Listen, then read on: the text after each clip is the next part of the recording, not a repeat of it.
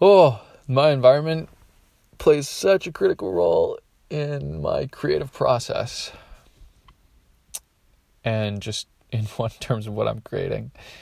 Like, I'm really feeling this for my podcast. I am trying to record podcast episodes on a farm, doing like off-grid solar power, running internet occasionally when the sun's out, and running off like batteries, like lithium batteries that we charge up in solar. And I'm out in the bush and it's just, oh my God, it's difficult. And I'm also living in a van, and I don't have like a proper home right now. And so all my stuff is in my van. It's super messy.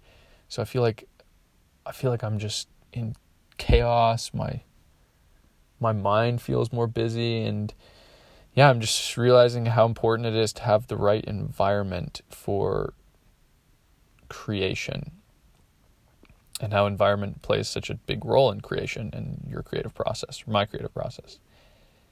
And right now I'm going through waves of feeling creative and not feeling creative, and I guess there's a bunch of things that play a part in my creativity. It's like my mental state, my health, my mental health, my physical health, my social happiness, just my emotions in general, and then my environment. And so if a couple of those things are off, it just makes it that much harder to create and get into like a flow state. It makes it really difficult.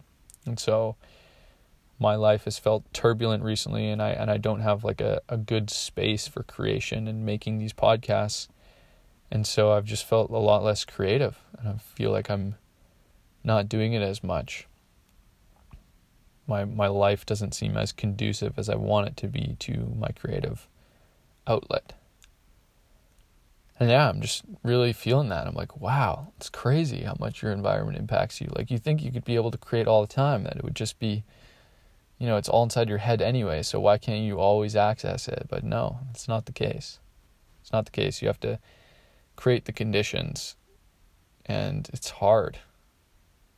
And so the last week I kind of like freaked out, and I was like, oh my God, I can't make things here. I can't make things right now. So I'm on the lookout for a better place to live that's, I think, it'll be more nourishing for my creative side. And that feels so important. Oh, I could tie this to so many things right now, and just really wanting to express that my creative side needs a lot of care and support in many ways, and environmental conditions is one of the big ones that I'm feeling right now. So that's definitely a good learning in the future. Living out of a van isn't the greatest way to live if you're trying to be creative. I thought I would be a little bit more creative, but I think the chaos and the anarchy of it is taking away from my ability to really produce something that makes me happy. So I'm hoping I can remember this in the future and not make this mistake again, or at least learn to recognize it. And when I have periods of creativity, I really need to be able to like go and find a space and an environment that fits me in that state. I need to have access to it. Because right now I feel like I have creative energy, but I just can't really turn it into something. Like the process of, taking that creative energy and alchemizing it and making it into something just feels it's not as fluid and smooth as I want it to be. And I think the environment is playing into that. So, cool. My name is Christopher, and you're listening to my thought journal.